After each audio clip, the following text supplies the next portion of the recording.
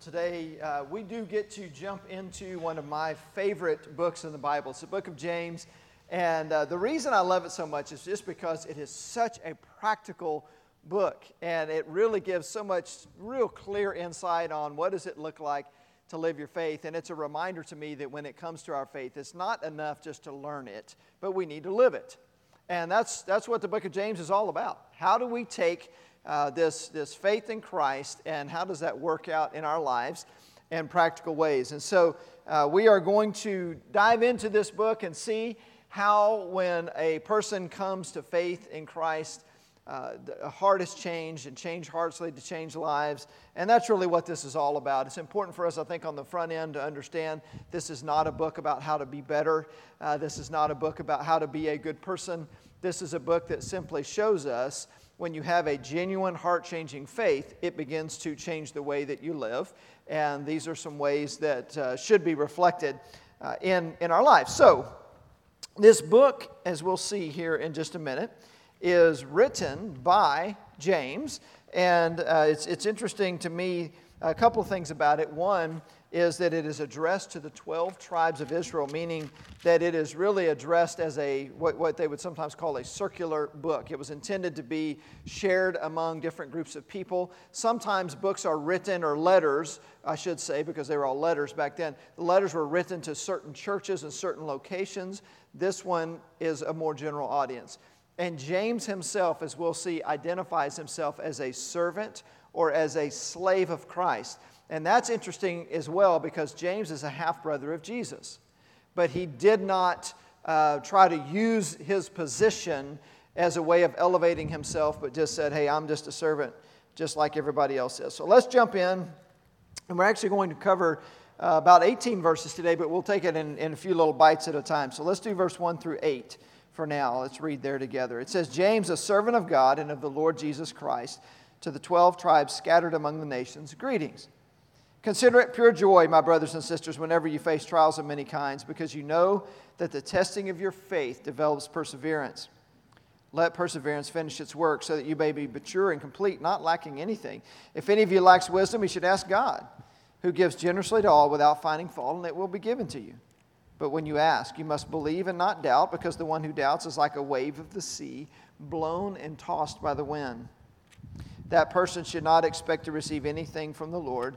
Such a person is double-minded and unstable in all they do.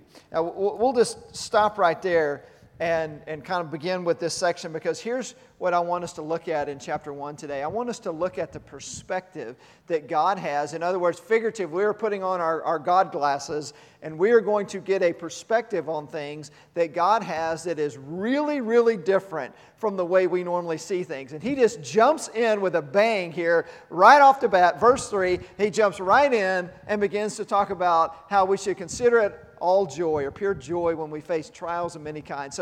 So here's that first perspective that he has, that we may not see it this way, but God sees it this way, is that trials are good. The trials are good from God's perspective. Now that sounds like crazy talk, doesn't it? So how in the world, in fact, some of you right now are going through some very difficult challenges, and it doesn't feel good. In fact, sometimes it might even feel a bit like a slap in the face for you to read something like this and say, wait a minute, you don't know what's going on in my life, you don't know the difficulties that I'm having. How in the world could there be something good from what we are going through? Maybe that's, a trial that has to do with family relationships. Maybe it has to do with some pain or some difficulty, maybe some anxiety, depression.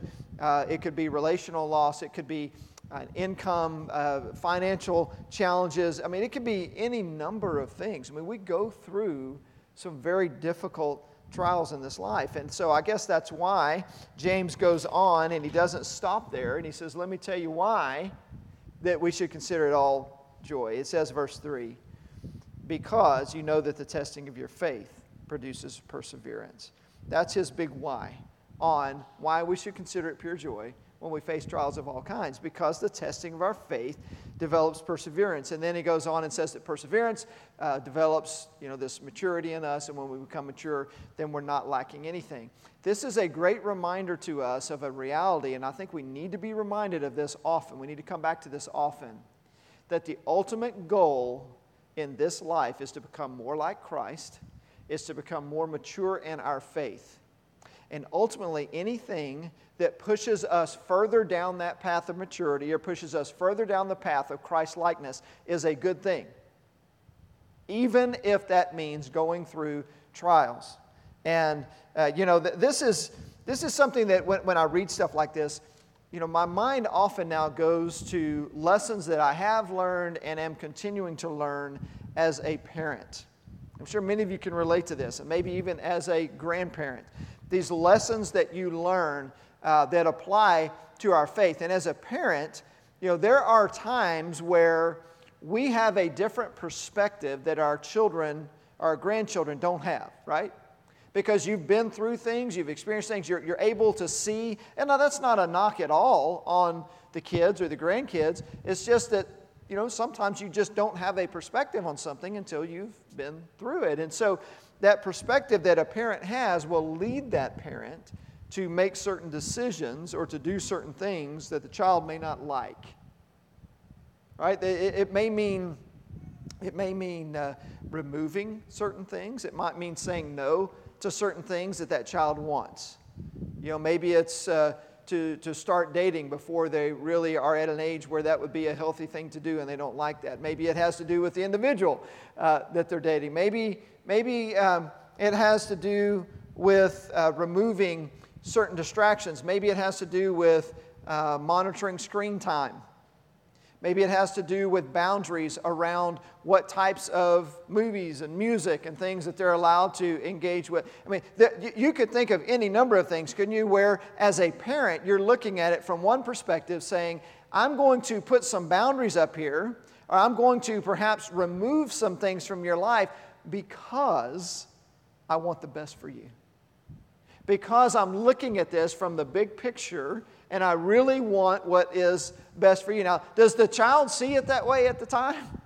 Probably not, right? Unless you have an extremely mature child. And even if you do, they probably still don't say. I mean, when you want something at that time, in that moment, it's like, but I want this. I don't want this to be taken away from me. Or, in some cases, as a parent, it's not taking something away. It's adding something to that child's life that the child doesn't want. Maybe like any type of vegetable from our experience. Saying, no, I don't want those things. But as a parent, you're like, but yes, but this is good for you. I want you to have this. Or, it could be involvement in church. It could be time with God. It could be as a parent, you have a child that's like, I don't want to go to church. I don't want to do this. But as a parent, you say, but I know this is what is best for us. I know it is best that we pursue God in these different aspects of our lives. And so you do what parents do, and that is that you make those difficult decisions and say, this is what we're going to do. It sometimes feels to the child at the time like the parent is just wanting maybe to be mean. Maybe the parent is just wanting to be controlling. Maybe the parent just doesn't understand, is just a little clueless and just has no idea what the child is going to. I mean, all of it, you've been accused, either you've heard it or they've thought it, of all those things and a lot more, right, as a parent. Whereas most of the time, the motivation, and that's not to say that it's always going to be 100% pure all the time, but most of the time the motivation really is, but I'm really wanting to do what is best for you. That really is what I'm looking at, and I have a different perspective than you have. Does anybody else, like me, feel sometimes like you're just a child that is pouting at God when He either adds something to your life that you don't like or takes something away that you want? And it's just like, but I want this, or I don't want this. And but God has that different perspective, right? God sees things from a bigger picture. In fact, God looks at things, and when God sees our lives, He sees beginning to end, every bit of it He knows, right? And so that means that He knows what we need in step 72 to prepare us for step 187, right? He knows that already. I mean, it may be way on down the road that what's going on right now in my life and this trial that I'm going through and the difficulty that I'm experiencing, He understands that. And He wants what's best for us. Now, the flip side to that as a parent is that you love your children and you don't want to see them hurting, right? It is very, very difficult sometimes to watch your children going through things and to see them struggling, and you just want to swoop in. It's like, I just want to remove that pain from your life.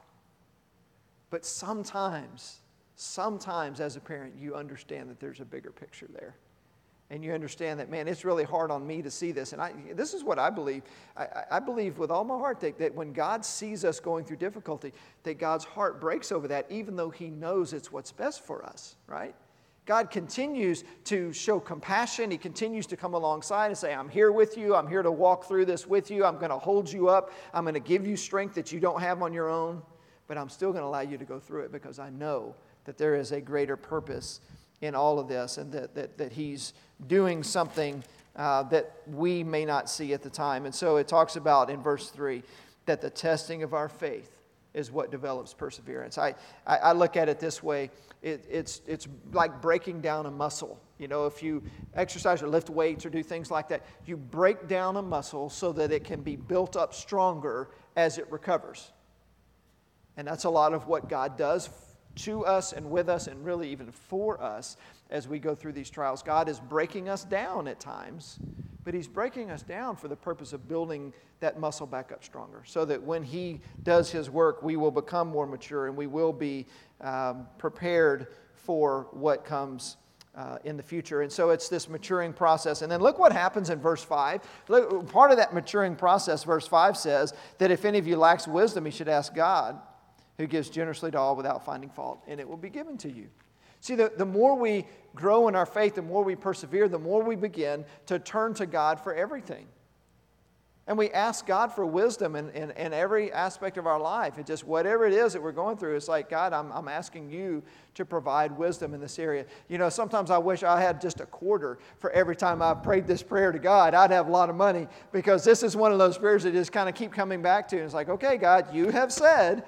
And by the way, I think it's a good idea and a good way to pray to remind God what God has already promised, right? You have already promised that if anyone lacks wisdom, that we should ask and that you would give it to us. But here's the thing. Sometimes when you ask for wisdom, when you say amen to that prayer, do you automatically have that wisdom that you asked for? Could be. Most of the time, probably not. Most of the time, it's probably not, doesn't work like that because, again, let's remember this is a process of perseverance. Remember, God is teaching us maturity through perseverance in our faith. And so when we ask for wisdom, we continue to ask. We keep coming back. The parable I think about that Jesus told about the person, you know, persistence in prayer. You go and you keep asking that neighbor for bread, and you keep asking and you keep asking, and eventually He says, you know, they'll give it to you just because of your perseverance. We need to continue to persevere in our asking for wisdom and not get discouraged. In fact, it tells us specifically that in verse 6, when you ask, you must believe and not doubt, because the one who doubts is like a wave of the sea blown and tossed by the wind. See, that is a continual process, because I don't know anybody that never has some type of a doubt creep in, especially when they're asking for wisdom. Is God really leading me in this? Is God really giving me the answer that I'm seeking Him for? But you press through that doubt. You just continue saying, you know, I'm going to push that aside, and I'm not going to be like that one that's just blown back and forth, and I'm going to keep asking. Keep asking God for wisdom. And then too, it says that when we ask and we ask in doubt, it says that person should not believe that they will receive anything from the Lord. See, part of preparing us to receive an answer from God is this faith, this belief. I believe that God is true to His word. And I believe that when God says, ask for wisdom and I'll give it to you, eventually He will. And so I'm just going to keep asking. I'm going to keep pursuing God. I'm going to keep seeking God until I get an answer from God. So trials are good. It can push us toward Him. It can cause us to be more dependent. It teaches us to grow and to persevere in our faith. That's a perspective that we probably don't have on our own, because from our perspective, trials are not so good. Here's a second thing that is a different perspective that God has from maybe what we normally have, and that is that the poor are rich. Let's keep reading, verse 9. Believers in humble circumstances ought to take pride in their high position, but the rich should take pride in their humiliation, since they will pass away like a wildflower. For the sun rises with scorching heat and withers the plant. Its blossom fails and its beauty is destroyed. In the same way, the rich will fade away, even while they go about their business. From God's perspective, he says that it's the poor who are rich, and the flip side of that is that many times it's the rich who are actually poor. And he gives a very specific direction here at the beginning of verse 9 that's really important, because it says, believers in humble circumstances should take pride in their high position. That's really important. Who he's talking to here are those who have a relationship with Christ. By believer, he means somebody who's put their faith in Jesus. So somebody that's born into the family of God, that person can take pride even if they have a humble position because of their high position that they have in Christ. Obviously, he's talking here about our spiritual condition, about our spiritual position as children of God. And it makes me think about Ephesians 2, verse 6, where it says, "And God raised us up with Christ and seated us with Him in the heavenly realms in Christ Jesus." What a great description of what has already taken place in the life of a believer. Notice the passage, He raised us up. Not just that He one day will, but spiritually, our condition or our place spiritually now is that we have been raised up with Christ. We have been given access to heaven, to God. We are able to operate in this realm where we have direct communion with God. I think about it like this. We have been given a position that we ourselves do not deserve. We don't gain that position based on our own merits. Just like if you were to show up, let's say at the White House, and say, I just want to kind of go through and, kind of take a tour through and just kind of see what I want to see, and I'll just want to... You're not going to be given access to get into the White House. But if the president says, I want you to come with me, and you get to the front door, and the president says, she's with me, it's all good, you're going to go anywhere you want to go, right? Because your access comes from somebody else, comes from somebody who has that authority. We have no authority to access God. We don't have any right to have a place in the heavenly realms, except that Christ says, she's with me, he's with me. And we are called even the brothers and sisters of Christ. It's amazing. Friends of Christ. And so we have that access to Him because of that. And so that's why it says that those who are actually in humble positions, and certainly this was the case within the early church. A lot of the believers in the early church were poor, and they struggled. And they didn't have much in this life. And He's reminding them, look, you have everything. You have what really matters. Last week, we were in Revelation chapter 3. If you're with us last Sunday, we were talking about the church in Laodicea. And one of the things that he said to the church in Laodicea is that you think you're rich, but you're really not. And he said, buy gold refined in the fire from me, and all these different things. Clothes, I will clothe you, and this eye salve so that you can see, and all that. He was saying, look, you think you have what you need. And I won't go back and re-preach that again from last week, but this is kind of the same idea here. He's saying that true riches are found in our relationship with Christ and who we are spiritually and the place that we have in Him. And it does also give this warning here that it says that those who are rich better be careful. And the reason for that, it says in verse 11, is because the sun rises with scorching heat and withers the plant. Its blossom falls, its beauty is destroyed. In the same way, the rich will fade away even while they go about their business. The point that he's making is this, is that earthly riches are so temporary. And they're so fragile. They can disappear just like that. And what he's saying here is not... I want to be clear about this. He's not saying that anybody who is rich is evil and has no place in God's kingdom. What he's saying is that those who are depending upon those riches they're in trouble. I mean, there are plenty of examples in Scripture where godly people God blesses and they do have wealth and things like that, but that's not what they trusted in. That's not what their priority was. And it's really easy for us to begin to trust in things that are just so temporary and that can just be gone, just in an instant. I was looking back again, and I looked at this recently, but at things that have just happened this year, for example, and just talking about how quickly things can change. In 2019, stock prices for hotels and resorts and cruise lines had risen 34.7% in 2019. So travel-related stocks are doing incredibly well. From February 19th through February 27th, so we're talking 8 days, it dropped 22.2%. Just in 8 days, right before all the coronavirus stuff hit. I mean, it's just a reminder of how fragile things are. I mean, we may think, hey, I've got everything that I need, and then all of a sudden something crazy comes out of nowhere, and we're reminded that, okay, what I once thought was valuable doesn't really hold any real value. But if we find our value in our position in Christ and our place in heaven and those kinds of, that's where the real value is. Now let's keep reading. Verse 12. Verse 12 says, "Blessed is the one who perseveres under trial, because having stood the test, that person will receive the crown of life that the Lord has promised to those who love Him. When tempted, no one should say, 'God is tempting me,' for God cannot be tempted by evil, nor does He tempt anyone. But each person is tempted when they are dragged away by their own evil desire and enticed. Then after desire is conceived, it gives birth to sin, and sin, when it's full grown, gives birth to death. Don't be deceived, my brothers and sisters. Every good and perfect gift is from above, coming down from the Father of the heavenly lights, who does not change like the shifting shadows. He chose to give us birth through the word of truth, that we might be a kind of first fruits of all He created."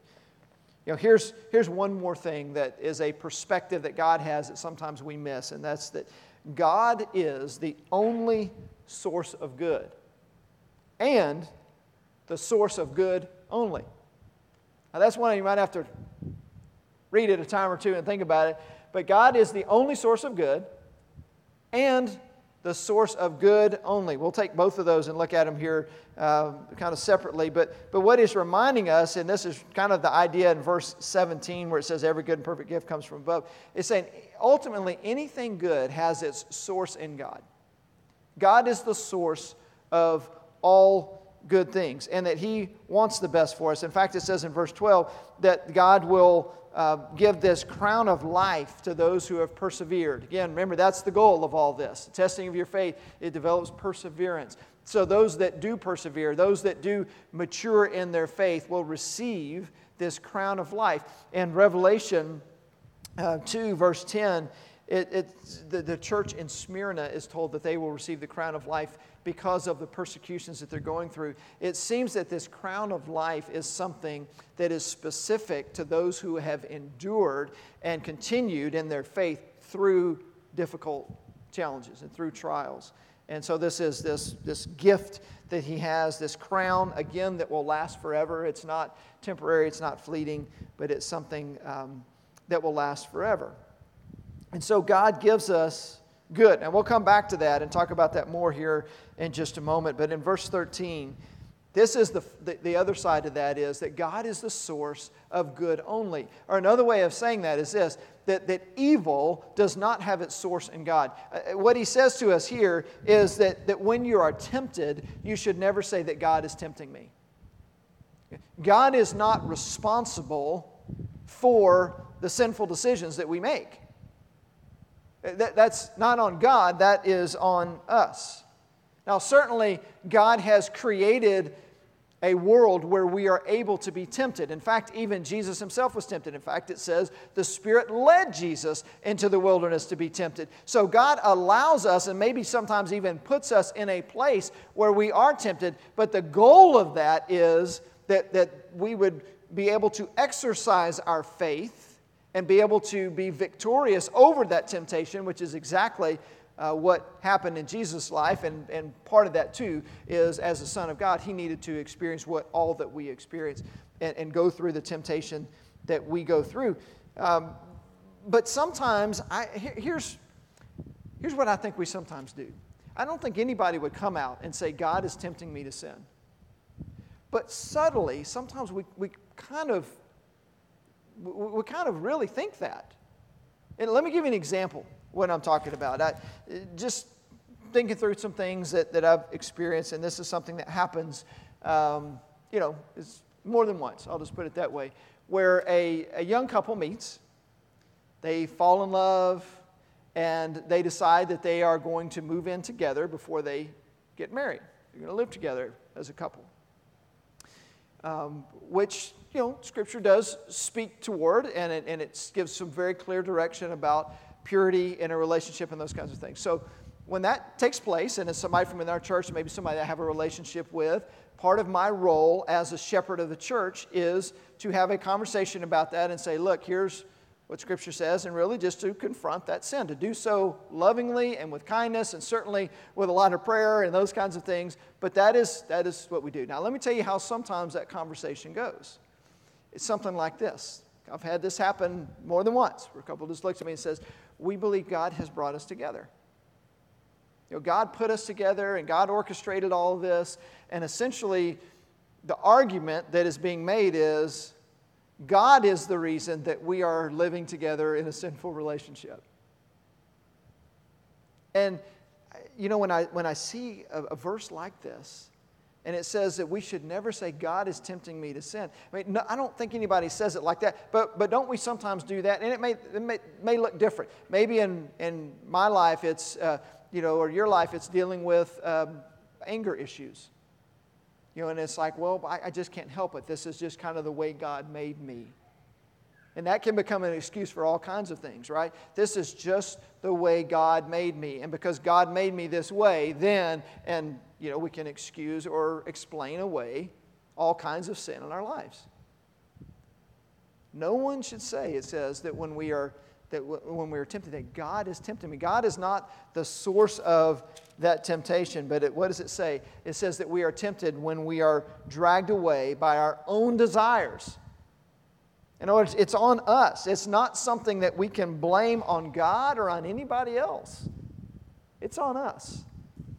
And we need to understand that God is the only source of good, but He's also the source of good only. So we dare not blame God when we fall into temptation. That is not God's issue. That is ours. And the other side of that is that we need to remember that as followers of Christ, He has given us the Holy Spirit within us to empower us. The Bible tells us that we will never be tempted in such a way that God does not provide a way of escape for us. And so that's not on God, it's on us. And then let's wrap it up with verse 18, back on the God being the source of good gifts. Verse 18 says He chose to give us birth through the word of truth, that we might be a kind of first fruits of all that He created.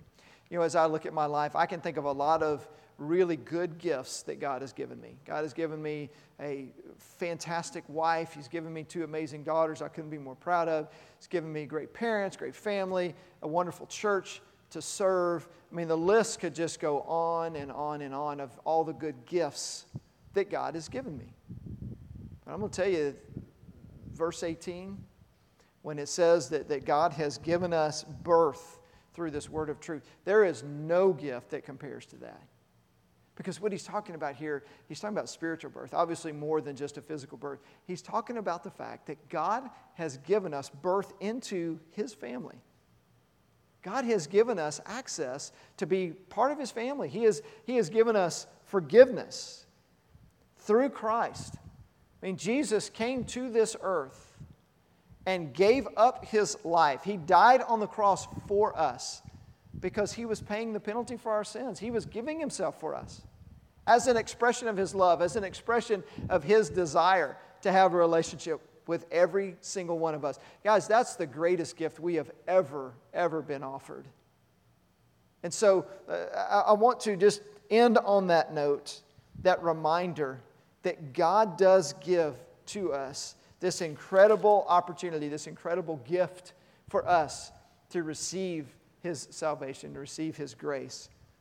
But we were reading through, we have a group of men that meet on Friday mornings, and we just read a different passage of Scripture each week. We were in Matthew 7 this Friday. And one of the things that it talks about in Matthew 7 is the fact that there is a wide and a narrow gate. And Jesus said, wide is the gate that leads to destruction, but narrow is the gate that leads to life. And so although it is true to say that God has extended to each of us this offer of salvation, God has offered to us to be born into His family, the flip side of that is that the vast majority don't receive that. That the gate that leads to life is a narrow gate. And it says after this, it says only a few find it.